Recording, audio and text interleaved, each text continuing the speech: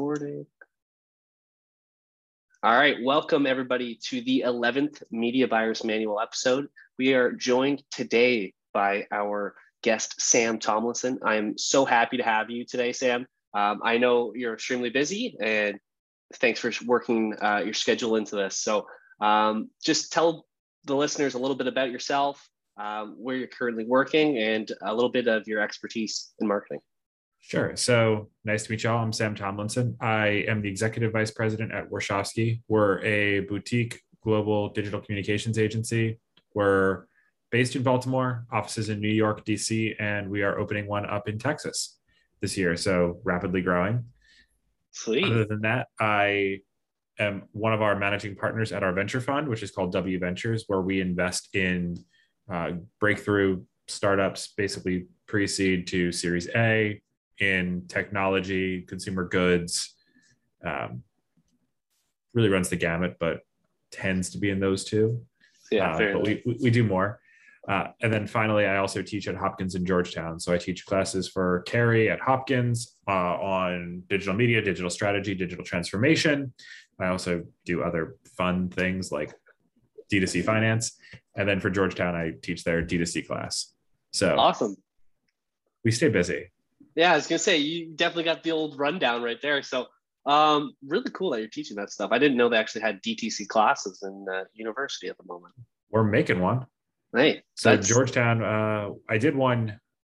It started at Hopkins, honestly. So Hopkins had a bunch of people that were really curious when COVID started about, well, what do we do now? Because we can't open stores.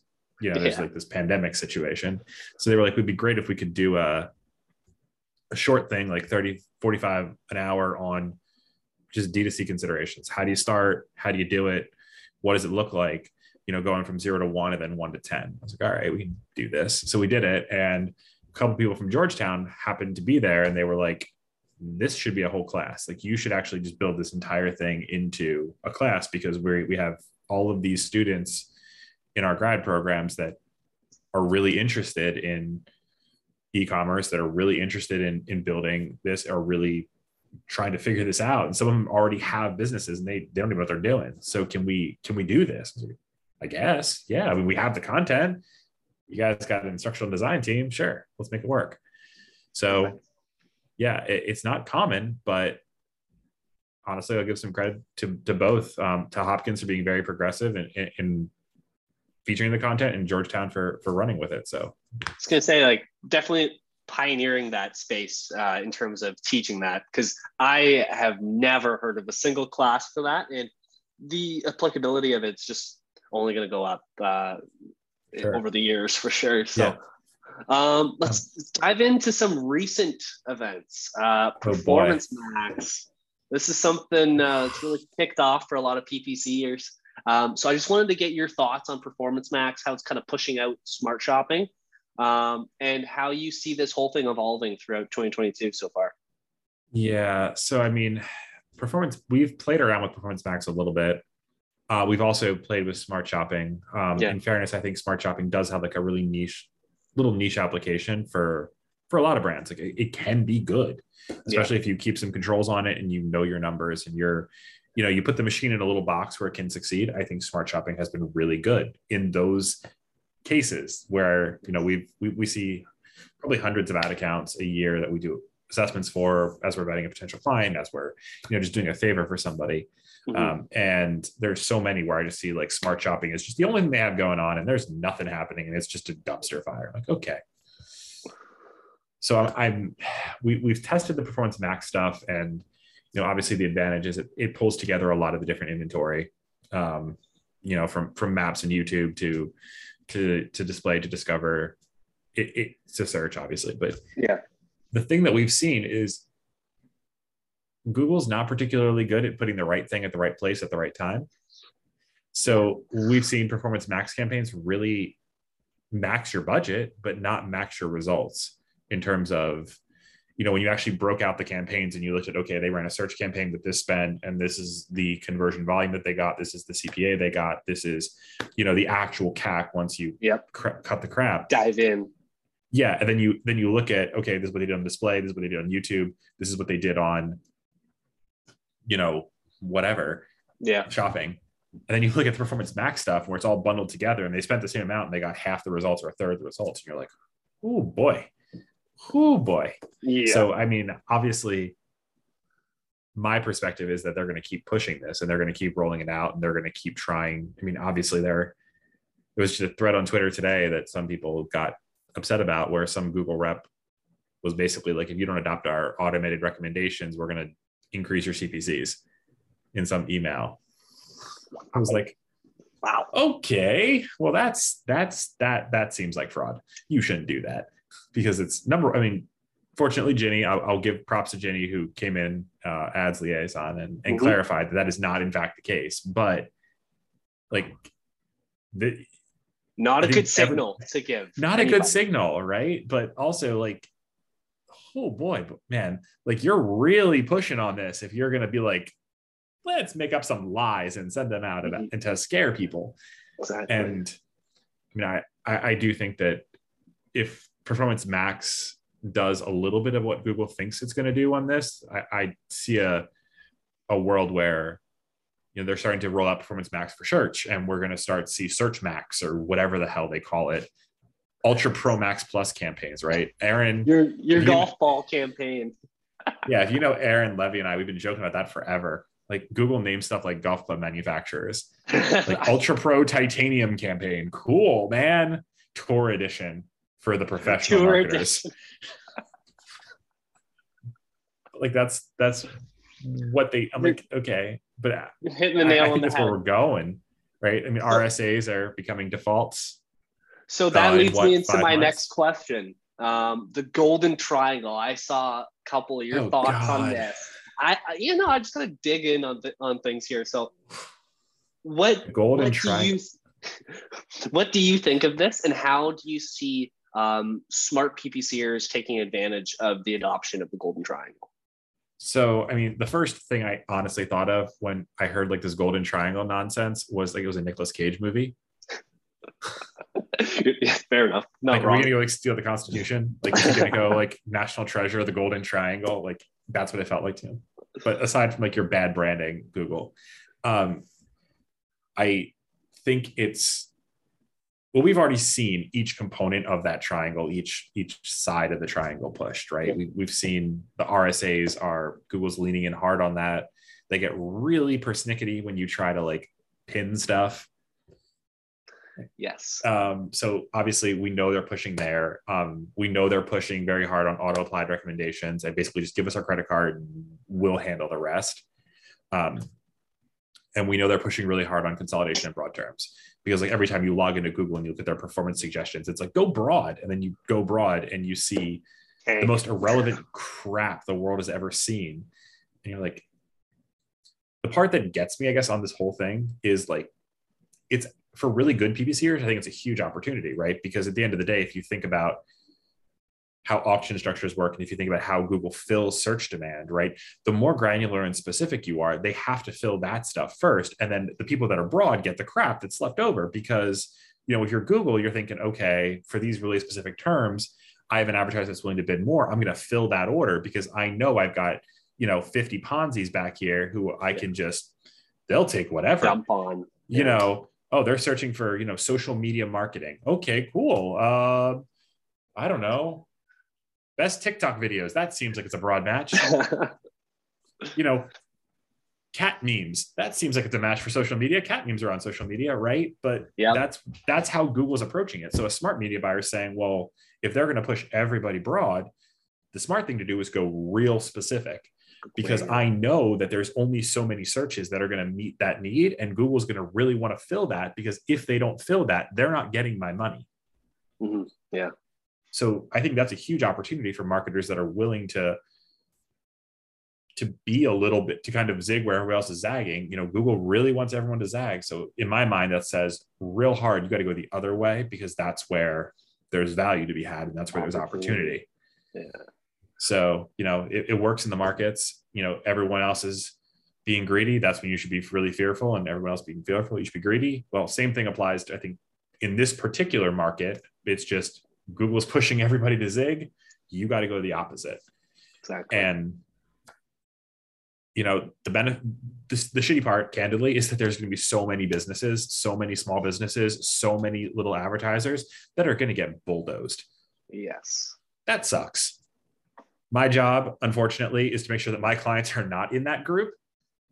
But I do think, like, as a marketer and as a person, that's really, really, really, really terrible for lots of people. Yeah. But hey, my grandfather always said you got to pay to learn. So a lot of businesses are going to pay to learn that Google does not have their best interest at heart. Exactly. There's going to be a steep learning cost for a lot of these people that aren't like keeping up with not even best practices, but just reading between the lines more than anything. Yeah.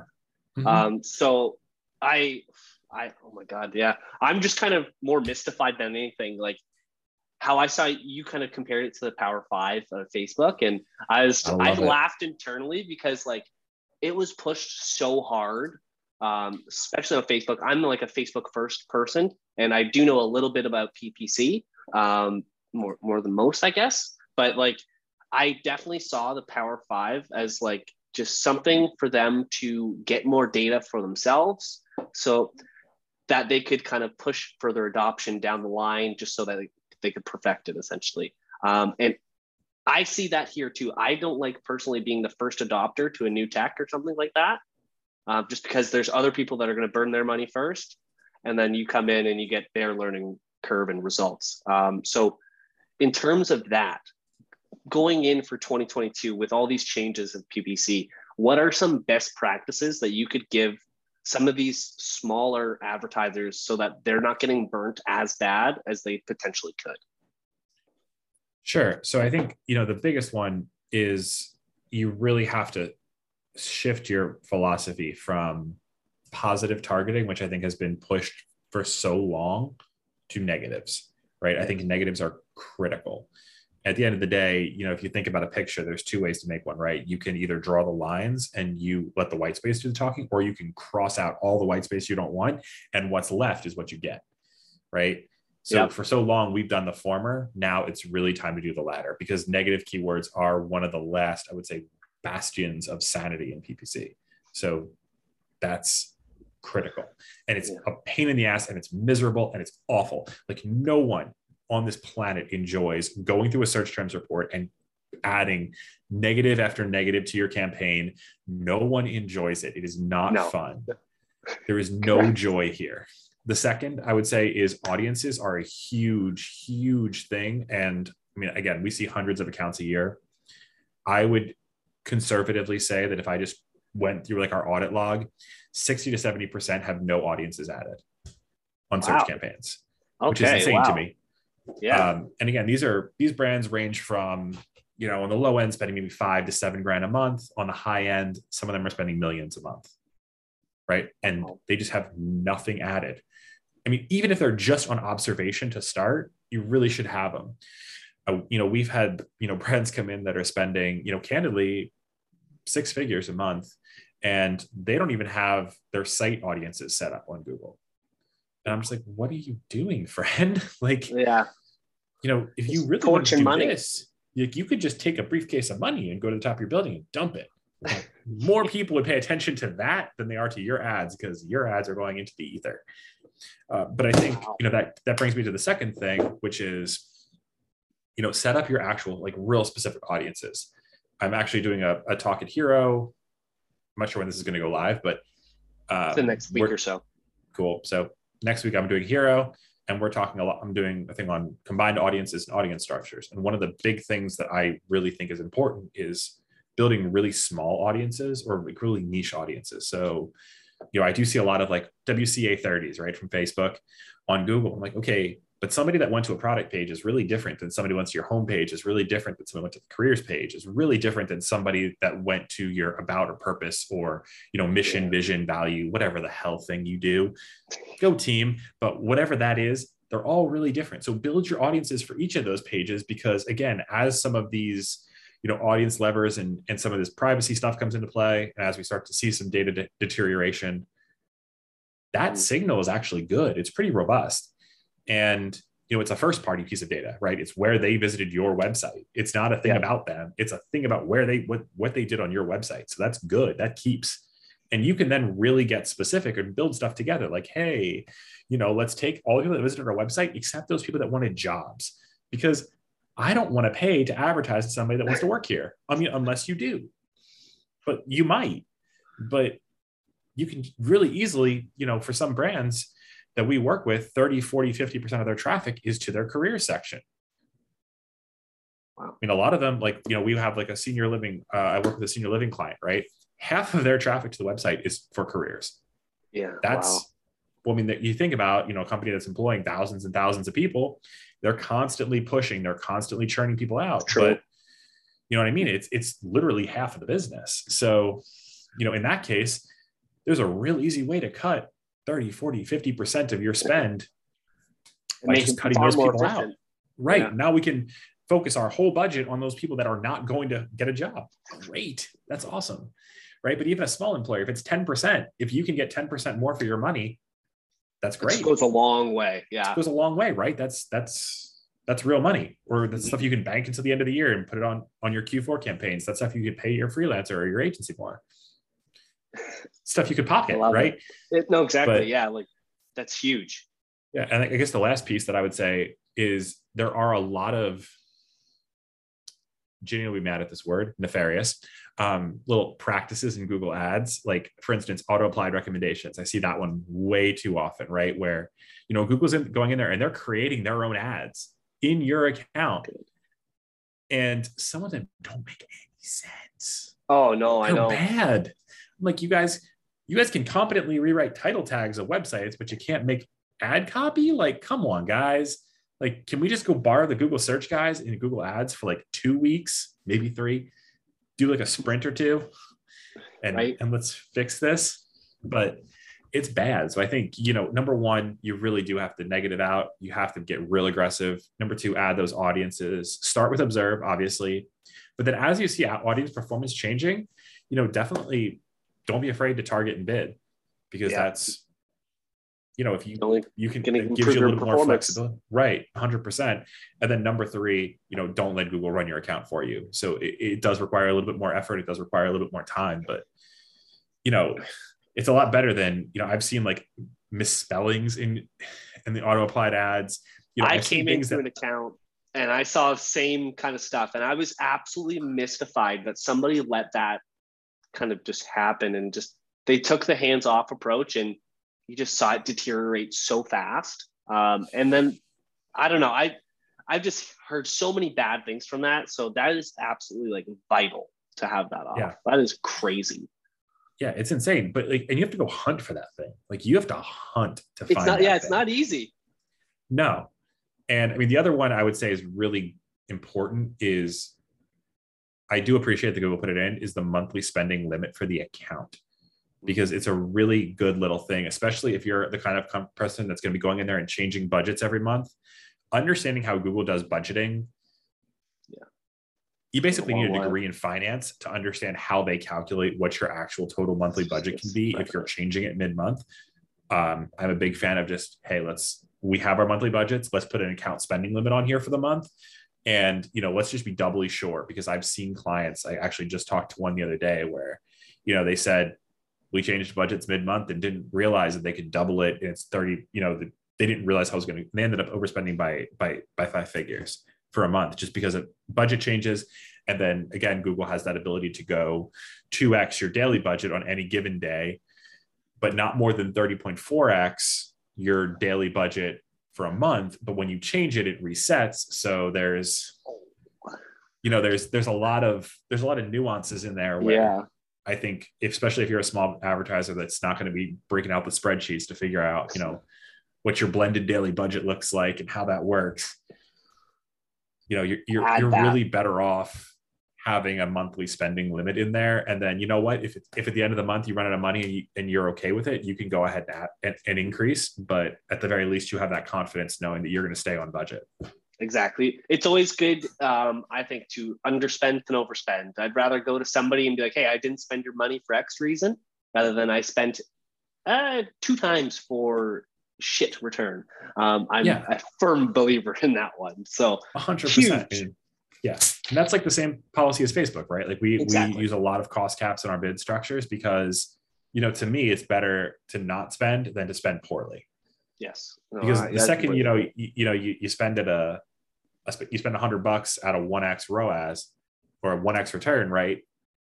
Then if I have $100 left for my month, right, just using really small, easy numbers, and my target's at 2, I actually got to spend that second 100 at a 3 just to get to 2. Whereas if I just would have spent, $50 at a 2, I've got 150 left, and all I have to do is continue that performance. It's so much better to not spend than, to your point, than it is to spend poorly because of the catch-up effect. Yeah, it's like I've known just from Google Ads and running them. We have like a small team, so I've seen that jump myself, and I was scared shitless the first time that ever happened, because like I didn't know the full math of like, this is how much your budget's going to increase right away, and then somebody on the team was like, yeah, it, like you said, it resets your budget for that entire month, so you're going to have those daily swings even higher. So I really, really recommend putting on those spend caps. Absolutely crazy. And then lastly, we're going to get away from the digital spend talk. I just wanted to know your thoughts on the Philadelphia Flyers. I know you're a hockey fan. I'm a hockey fan it too. Hurts. I don't get to talk about it to everybody. It's so bad. I have felt your pain before. I'm a Leaf fan. Oh. We've just gotten better in the last couple of years, thank God. But I've definitely been there where you are, where it's shit. I mean, it's hard to be a Flyers fan right now. I mean, at least like as a Maple Leafs fan, you guys have Marner, you guys have Matthews, you've got, JT came home, even if he's not like, the JT of 5 years ago, he's still really good. Yeah. Got a core. Yeah, and I mean, Riley looks good. It looks like you guys have, you're finally starting to figure out the goaltending situation. That's good. Yeah, we have no Civ in net finally. Yeah, that does tend to help. But I mean, you guys at least have, you guys have some really young, exciting players that you can just be like, you know what? Go out and play. We can go. Yeah, we can go. And like you guys can score with anybody, it's a really fun way to play hockey. Yeah, it gives you a heart attack when you're watching sometimes. You just see the net being filled by both teams. But yeah, for sure. But, the Flyers are averaging like 1.9 goals a game this year. Like, I'm sorry, this calendar year, 2022. We haven't won yet in 2022. We haven't won since like December. That's something I wanted to bring up. I just wanted to say, like, how can you even watch a full game like when you see that right now? I mean, like I usually like let like a period or two go, and then I'll just like fast forward on the DVR and just like watch, because I'm like, oh look, we can't even break out of our own end. Okay, I guess this can be that kind of game. Oh look, Keith Yandel is really old and really bad. Okay, that was fun. Oh look, we just hung our franchise goaltender out to dry on a 2-1-0. It's fun, guy. Hockey's fun, right? Yeah. And then you see Giroux out there trying to like will this team to victory, and I'm like, I'm a huge Claude Giroux fan. Love the guy. I think he's criminally underrated by a lot of like the hockey men. Yeah. But oh my God, like I don't understand how you get he's probably top 5, top 10 player of the last decade. Oh yeah, without a doubt. Right. Without a doubt. And you can't get him one person that can score goals. Like he's the best passer of a generation, probably, or up there, right? Like obviously Crosby's great. Obviously Backstrom is a phenomenal passer of the puck. Obviously Patrick Kane is a phenomenal passer of the puck. But Giroux is right up there with those guys in terms of his ability to see the ice and to move the puck. But he's passing to like, I don't know, Michael Raffl, also a great human, but does not belong anywhere close to a first line on a real NHL team. I agree. You have like Giroux being centered by Valtteri Filppula. Like really, like he wasn't good 10 years ago. Third liner typically. Like the one thing that baffled me, you guys brought back JVR from the Leafs, and I don't see him as anywhere near being like a Philly type of player, just because I think he's soft. Like when we saw him in the playoffs, when we would choke pretty much every year, still do. He would just get bullied around the net, and that's what he is. He's a net front presence. So like, there's been so many mistakes, and like I don't want to harp on it for you because I can just feel your Oh, it's pain. okay. But like Nolan Patrick, second overall. Oh what a no, I whiff. mean Ron Hextall should be fired into the sun for that pick. Like What you can go a back whiff. and like I tweeted that night that pick was worse than JVR. It, I like, mean, I was a huge Makar fan just because of the explosiveness, and I loved Pedersen because, you know, my philosophy, right? I am not a GM. That being said, I am better at being a GM than Chuck Fletcher. I will put money on that right now today. Like if Chuck wants to go round for round, I will happily take his job because nepotism is bad, kids. If you need proof, see Fletcher, Chuck, right? Like nepotism is bad. It's bad for business. But you know, the thing that I always look at, I'm like, okay, if you're drafting high, the one thing that I can always excuse is if you shoot for a guy that's got otherworldly skill, like one thing that you're like, you know what, you are elite at this and you suck at these four things 100%, because in my mind, it is so much easier to take somebody who is like a bad defensive player and make them competent than it is to teach somebody who is an okay shooter of the puck how to have an elite release or an elite placement of their shot or elite velocity on their shot, right? You know, I would rather have the guy like Elias Pettersson who can literally stick handle away from two guys in a phone booth and, you know, rip a one-timer. Yeah. Right? Oh. Versus Nolan Patrick, who's a 200-foot player. I don't give a damn. You know what I don't want you to do? Have the puck in the defensive end. You know why? Because I want it in the other end. So if you can, the hardest place to score. Cool. It's the hardest place to score the other team's end. Right. Like, great. That's awesome. And like Cale Makar, same thing. People thought he was small. People thought that well, you know what? I mean, there's this, you know, we see Alex DeBrincat, right? We passed on him for Pascal Laberge. Whoops. I mean, yeah, exactly. Right. Pascal, I mean, obviously, you know, you obviously want the kids to succeed, but like Alex DeBrincat was really goddamn good and played with Connor McDavid. Like that guy seems good. We should take him. Right. But he's little. Played with an elite level player before. Oh, actually two, right? Because who else was on that line? Was that Rome was there, I believe. Yeah, like there was. It's crazy. Yeah, they're the Erie Otters. They were just absolutely unreal in our like junior hockey program up here. And like DeBrincat, I think, put up like back-to-back 100-point seasons, and like it was phenomenal. Like, one thing that I really could never put my head around was like every time Philly would like get a defenseman, they would just ship out another one. Like Provorov, he's like I couldn't even tell you anymore. Like he started out promising, but like, is he that good anymore? Is he that number one stud that you guys thought he would turn into? I mean, I think we kind of ruined him. Like, you know, Provorov, I really like him. I loved his game coming out of juniors. He played in Brandon with Patrick, which is how I got to see Patrick a little bit before his draft year, just because Provorov had been set back.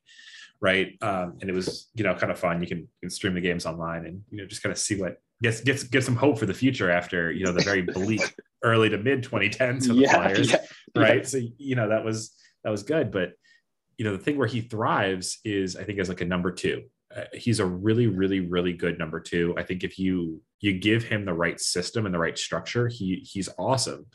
But, you know, what we saw Philly do was bring in AV, who's I think he's a tryhard that can't really try and can't really do anything well. So, you know, we saw AV ruin, you know, 3 Hall of Famers in Vancouver and couldn't get it done with arguably one of the best rosters of the late 2000s. The Canucks. You know, you had Luongo in there, who's probably the second best goaltender since Waugh and Brodeur.